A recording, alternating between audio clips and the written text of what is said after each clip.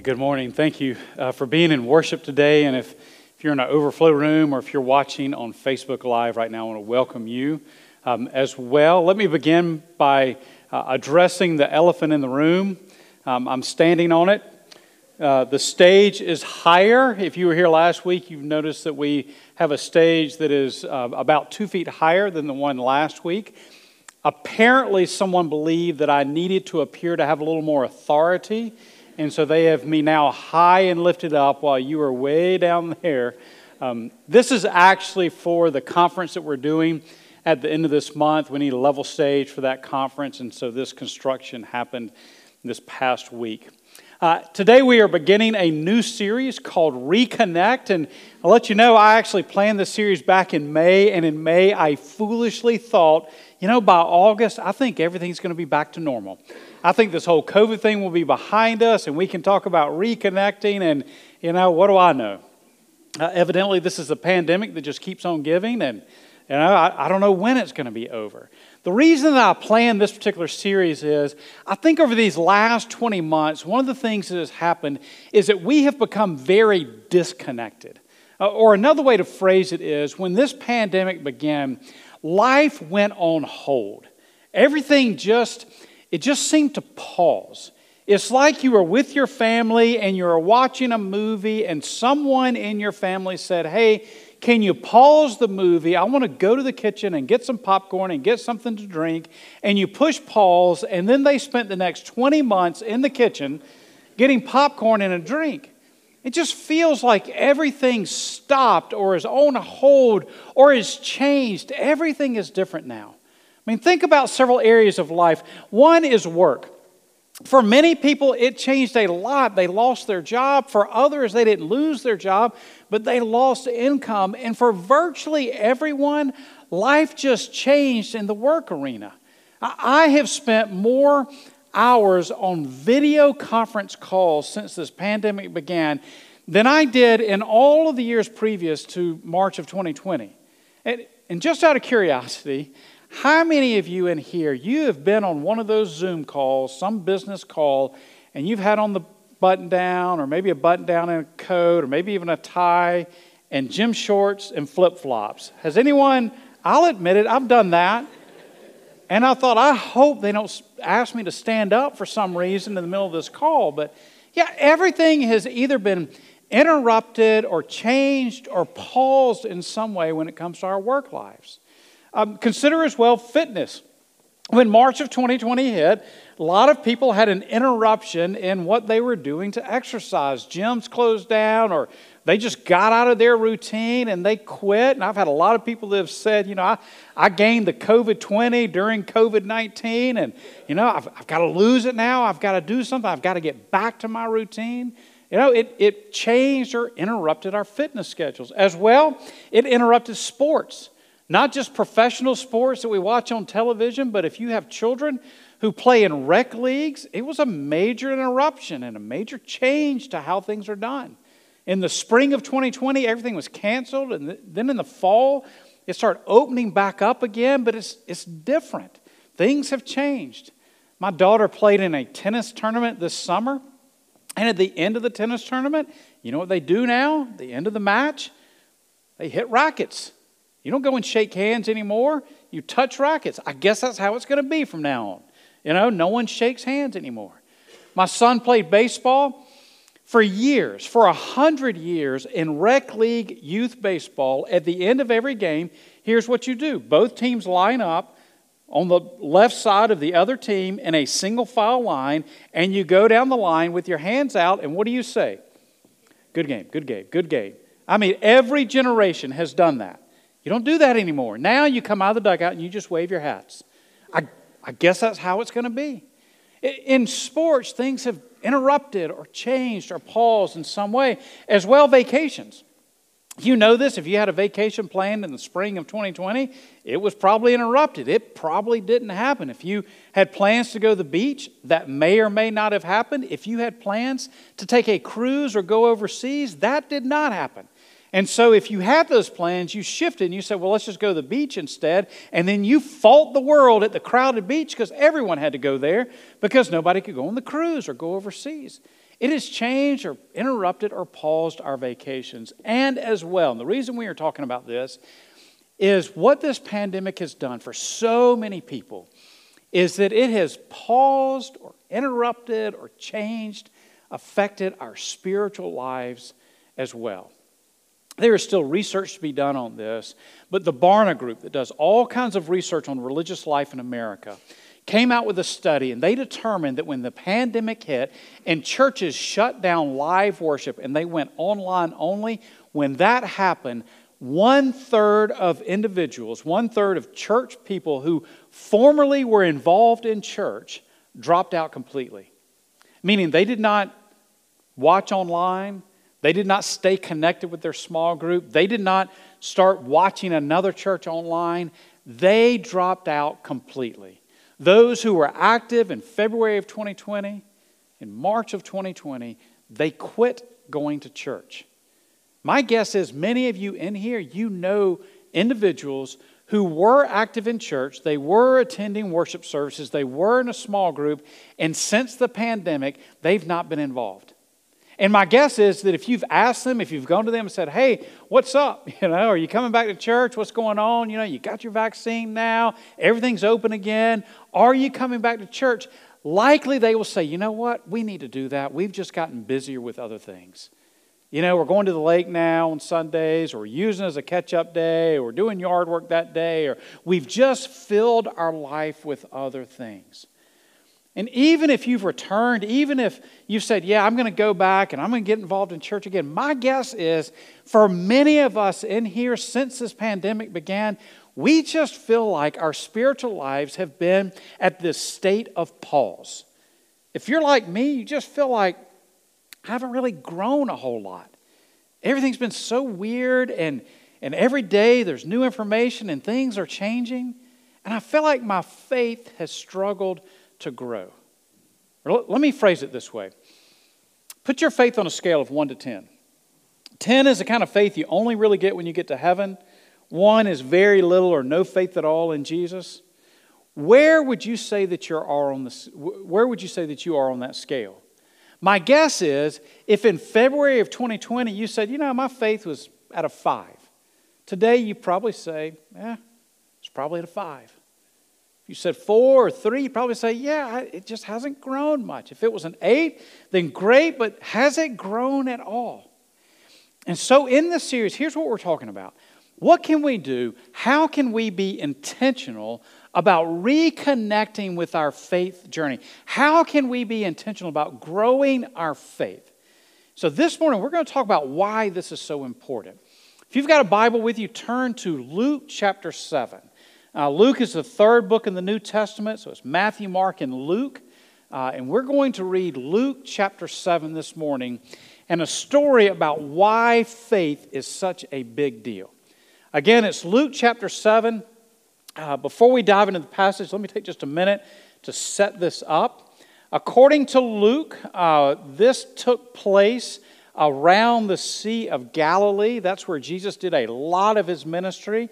And so if you're looking at a map of Israel, the Sea of Galilee is to the north.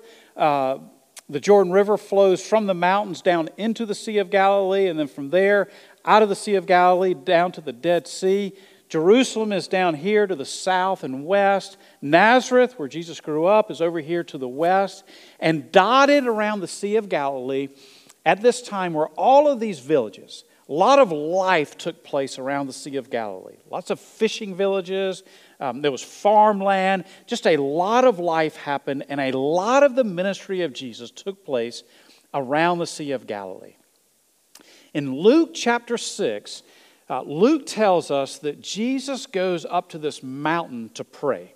When I was in Israel a couple of years ago, we went to this mountain that likely Jesus climbed. It says he spent the night praying there. It is this beautiful place to look out over the northern end of the Sea of Galilee.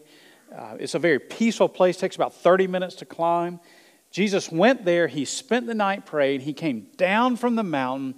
There he preached this long sermon to a large group of people. If you've been in church for a while, it's called the Sermon on the Mount. Jesus gave the Sermon on the Mount, And then from there, he went to this city called Capernaum. That's where this red pen is located, Capernaum. It's located on the north side of the Sea of Galilee. It was a fishing village. It's where Peter was from, who was a fisherman. And Luke tells us that Jesus goes into Capernaum. Here is how the story happened. Luke chapter 7, verse 1. When Jesus had finished saying all of this to the people who were listening, that was the Sermon on the Mount, he entered Capernaum. There a centurion servant, whom his master valued highly, was sick and about to die. The centurion heard of Jesus and sent some elders of the Jews to him, asking him to come and heal his servant. When they came to Jesus, they pleaded earnestly with him, "This man deserves to have you do this because he loves our nation and has built our synagogue." So Jesus went with them. Okay, stop there for just a moment. These Jewish elders, these religious leaders in Capernaum, come to Jesus. Jesus, we need your help. There is a Roman centurion, and his servant is dying. Now, Matthew tells us the same story, and he says that this servant was paralyzed and was suffering greatly. What happened, we don't know. It could have been a stroke, could have been some kind of accident. We're not sure. What we know is this centurion had a servant whom he highly valued, and this servant was on his deathbed. Now, here's the other thing you need to understand. A centurion was a highly regarded military official in the Roman army. A Roman legion had 6,000 soldiers. Those 6,000 soldiers were divided into 60 centuria, or groups of 100 soldiers. And a centurion was the commander of that group of 100 soldiers. In this area, this would have been the highest ranking Roman official. These Jewish elders come to Jesus and they say, this centurion has a servant who is sick, and Jesus, he needs your help. This was an unusual scene. Everyone around would have been surprised that these Jewish leaders came on behalf of this Roman official. In fact, this whole scene would have been shocking for a couple of reasons. One was this: the Jews and the Romans did not get along. They did not like each other at all. The Jews hated the Romans because the Romans they saw as their oppressors. The Romans taxed them. The Romans brought religious symbols into Israel that they did not like. The Romans they viewed as heavy-handed. They did not like the Roman emperor who thought that he was a god. They did not like the religious practices of the Romans. They did not like the practices in general of the Romans. They hated the Romans being there. But the feeling was mutual. The Romans really did not like the Jews either. Of all the people that they ruled over, the Jews were the most high maintenance.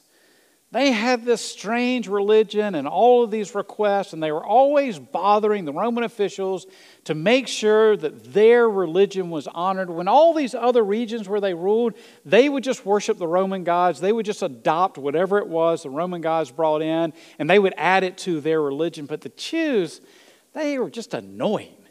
I mean, they just had all of these requests and all of these asks, and the Romans really did not like the Jews. But in this case, there was a good relationship between this Roman official and the Jews in Capernaum. And the reason was this Roman official, out of his own pocket, constructed the synagogue there in Capernaum. Why he did it, we're not exactly sure. The text says that he loved the nation of Israel. The most likely case is that he came into Israel, he witnessed the worship of the Jews, and he became a worshiper of the God of Israel. And out of his love for God, he constructed this synagogue in Capernaum. Again, when I was there a couple of years ago, we actually got to see this particular synagogue in Capernaum. The top half is a newer synagogue, the white stone. That was constructed around the 3rd or 4th century AD. But the darker stone on the bottom is the foundation of the synagogue that this centurion had constructed out of his own funds there in Capernaum. By the way, every time in Israel they stick a shovel in the ground, it proves Scripture. And it proves that what Luke said was true. There was a synagogue there in Capernaum.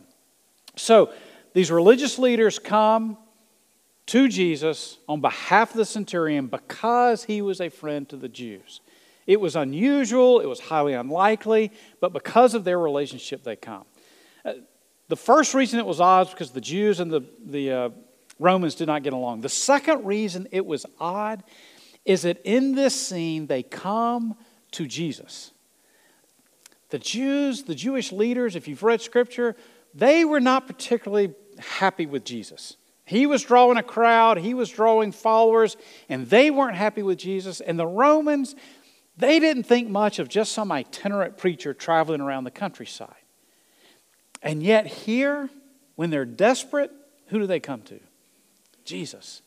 And so this group, on behalf of the Roman centurion, approaches Jesus and says, "We need your help. He needs your help." And the story continues in verse 6. He was not far from the house when the centurion sent friends to say to him, "Lord, don't trouble yourself, for I do not deserve to have you come under my roof. That is why I did not even consider myself worthy to come to you. But say the word, and my servant will be healed. For I myself am a man under authority, with soldiers under me. I tell this one, go, and he goes, and that one, come, and he comes. I say to my servant, do this, and he does it." Again, a very shocking story. This high-ranking, very powerful, very wealthy Roman officer sends word to Jesus and says two things. One, don't come to my house. I'm not worthy of you coming. I am not worthy to have you under my roof. So Jesus, just don't bother, because it would be beneath you, because of how righteous you are, to come into my home. I'm just a pagan Roman, not part of the Jewish people individual. Do not come to my house. I'm not worthy to have you here. And the second thing he says is this: even though I don't deserve to have you come to my house, all you have to do is to say the word, and my servant will be healed. And in fact, he says this: look, I'm someone who very much understands authority. Any Roman soldier understood authority. Anyone who was in the Roman military understood authority very well.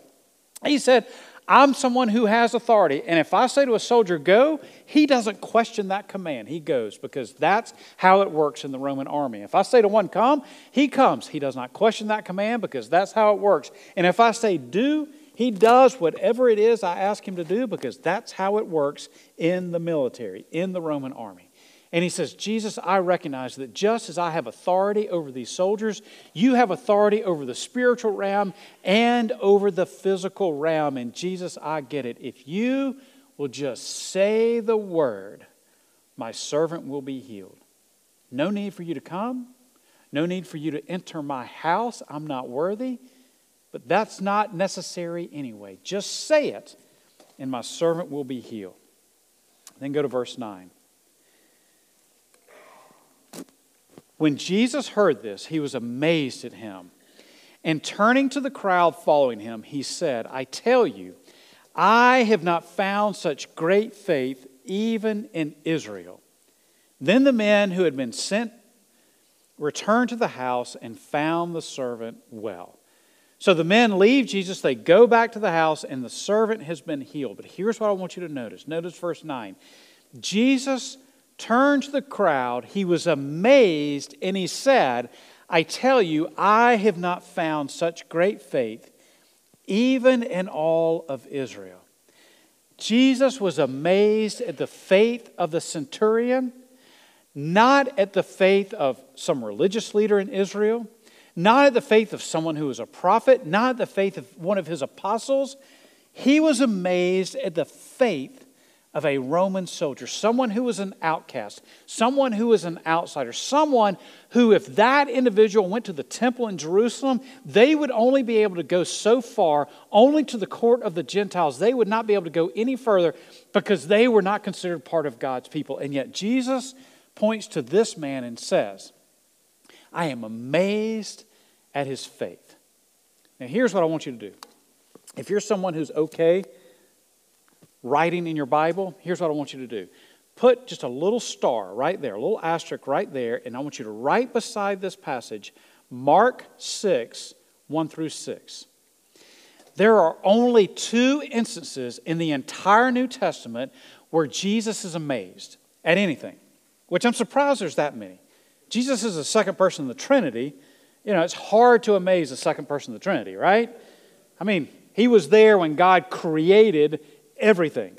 When God flung the stars into space, Jesus was right there. Not only watching, but doing it.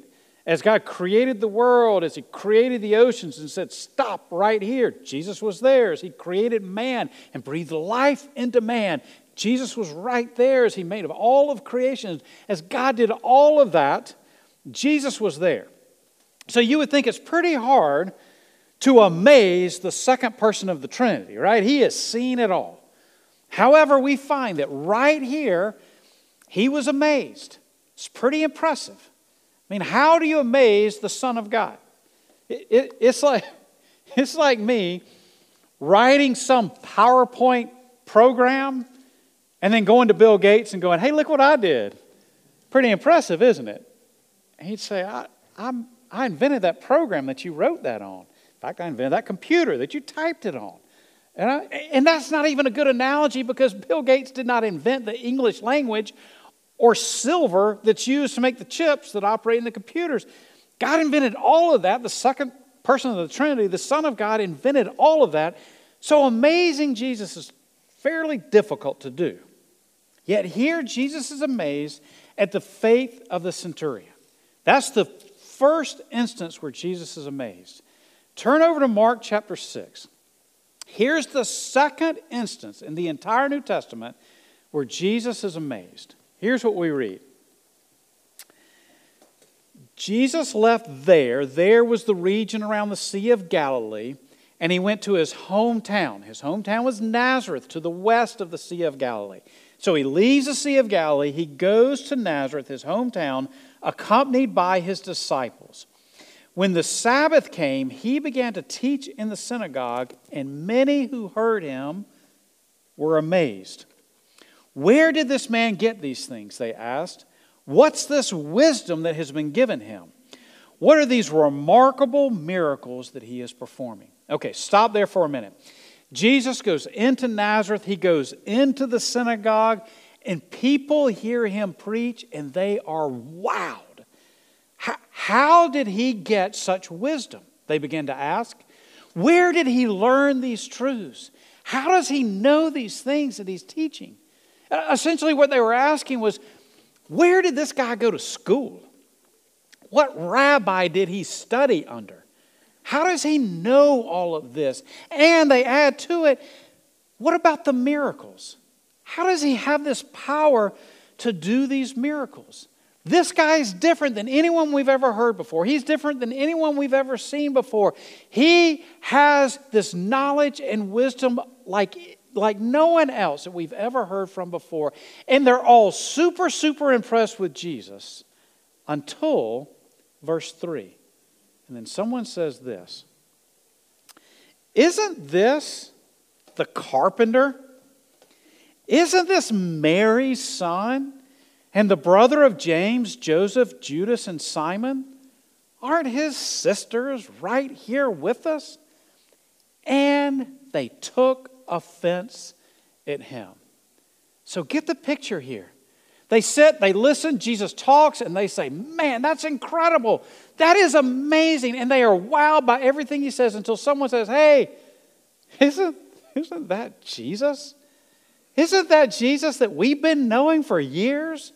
Isn't that Jesus who grew up here? Isn't that Jesus that we saw when He was just this high playing with the other kids? I remember Jesus. I would see Him all the time playing with the other kids. He'd come into my house. I remember Jesus would come in. I'd pat Him on the head and say, Jesus, you're such a good little boy. In fact, really good. Exceptionally good. In fact, hang out with my kid. He needs some help. He needs to improve his behavior. Yeah, come on over anytime. Isn't this Jesus that joined His dad's shop as an apprentice and learn how to be a carpenter? Isn't this Jesus who grew up and he helped his dad? Isn't this the Jesus that we have known forever? And they go from being amazed and wowed by Jesus to being offended by him. Who are you, Jesus, we've known forever, to say these things, to think that you can teach us anything? And look how the story continues. Jesus said to them, "A prophet is not without honor, except in his own town, among his relatives, and in his own home." He could not do any miracles there except lay hands on a few sick people and heal them. Then notice verse 6. He was amazed at their lack of faith. Again, if you don't have an issue with writing in your Bible, underline that. He was amazed at their lack of faith. And what did that do? Notice verse 5. It's one of the saddest verses in the New Testament. He could not do any miracles there except lay his hands on a few sick people and heal them. In other words, because of their lack of faith and their offense at Jesus, Jesus did nothing in their hometown except a few miracles. And the way this text reads, I'm convinced all of that happened before he was in the synagogue teaching, and they took offense at Jesus. He did a few miracles. He healed a few people. He went and taught. They heard him teach. Wow, that's amazing. Wait, that's Jesus. They were offended. And he said, "You have no faith.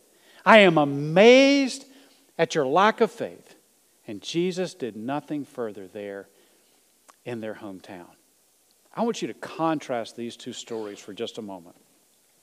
The centurion, this Roman official, this non-Jewish, not the people of God individual, has this faith that is so incredible that Jesus is amazed by it. Then Jesus goes to his hometown, where all the church people were, where all the Jewish, good, synagogue-going citizens gathered, and they saw that it was Jesus whom they had been knowing forever, and they amazed Jesus with their lack of faith. What's the difference in these two groups? Here's what it is. You notice what I said earlier about the Roman official. There were two things that he noticed about Jesus and himself. One was he knew that he was not righteous. This Roman official very much understood his own sin, his own unrighteousness, and the fact that Jesus was incredibly holy and righteous, so much so that he did not feel worthy to have Jesus come into his own home. That's number one. Number two, he recognized the power and the authority of Jesus. So much so that he said, "You don't even have to come to my home. All you have to do is give the word and you can heal my servant." Notice the contrast between that and those individuals in the synagogue. Number one, they didn't think much about the righteousness and the power and the authority of Jesus. They didn't think much about him at all. This is just Jesus, this one that we've been knowing our entire lives. Secondly, they thought fairly highly of themselves. What is the key to having strong faith? It is a right, accurate picture of who we are and who Jesus is. And the better picture we have, the more that we are able to grow in our faith. And listen to me, the more we grow in our faith, the more Jesus is able to do in our lives. There may be some of you here today, and you're fairly new to church. Maybe the pandemic has sparked something in you. You're trying to figure things out. You're new to worship and church and the Bible. And as I explain the scriptures, you're like, man, I didn't even know there was a Matthew, Mark, and a Luke. And you're trying to figure it all out. And in your mind, you're thinking this: I don't know if I'm worthy enough to be a part of church, to be accepted by God. I don't know if I'm good enough to fit in, to be accepted, to be a part of what God is doing, to be a follower of Christ. If that is your attitude, then you are in a great place. Here's the question I have for you. Are you hungry for Jesus? Are you hungry for Him to do something in your life? Are you hungry for worship and reading the Bible? That is the key. More than anything else, more than how many years you've been in church, more than what kind of citizen you are, more than morals, more than all of those things, here's the question: are you hungry for Jesus? And if that is the case, you are in the perfect place for your faith to grow. Over the next several weeks, that's exactly what we're going to talk about. What can you do? What can I do to intentionally put myself in a place where I can grow in my faith? What are the things that I can do to make sure that I'm in a place where God can grow my faith in Him? And when I grow my faith from a 4 to a 5, or a 5 to a 6, or 7 to an 8, when I do that, that is when God is able to do much more in my life. It's time to push play. It's time to get off pause and to reconnect with our faith, with God, with church, and with those things that can grow us closer to Him.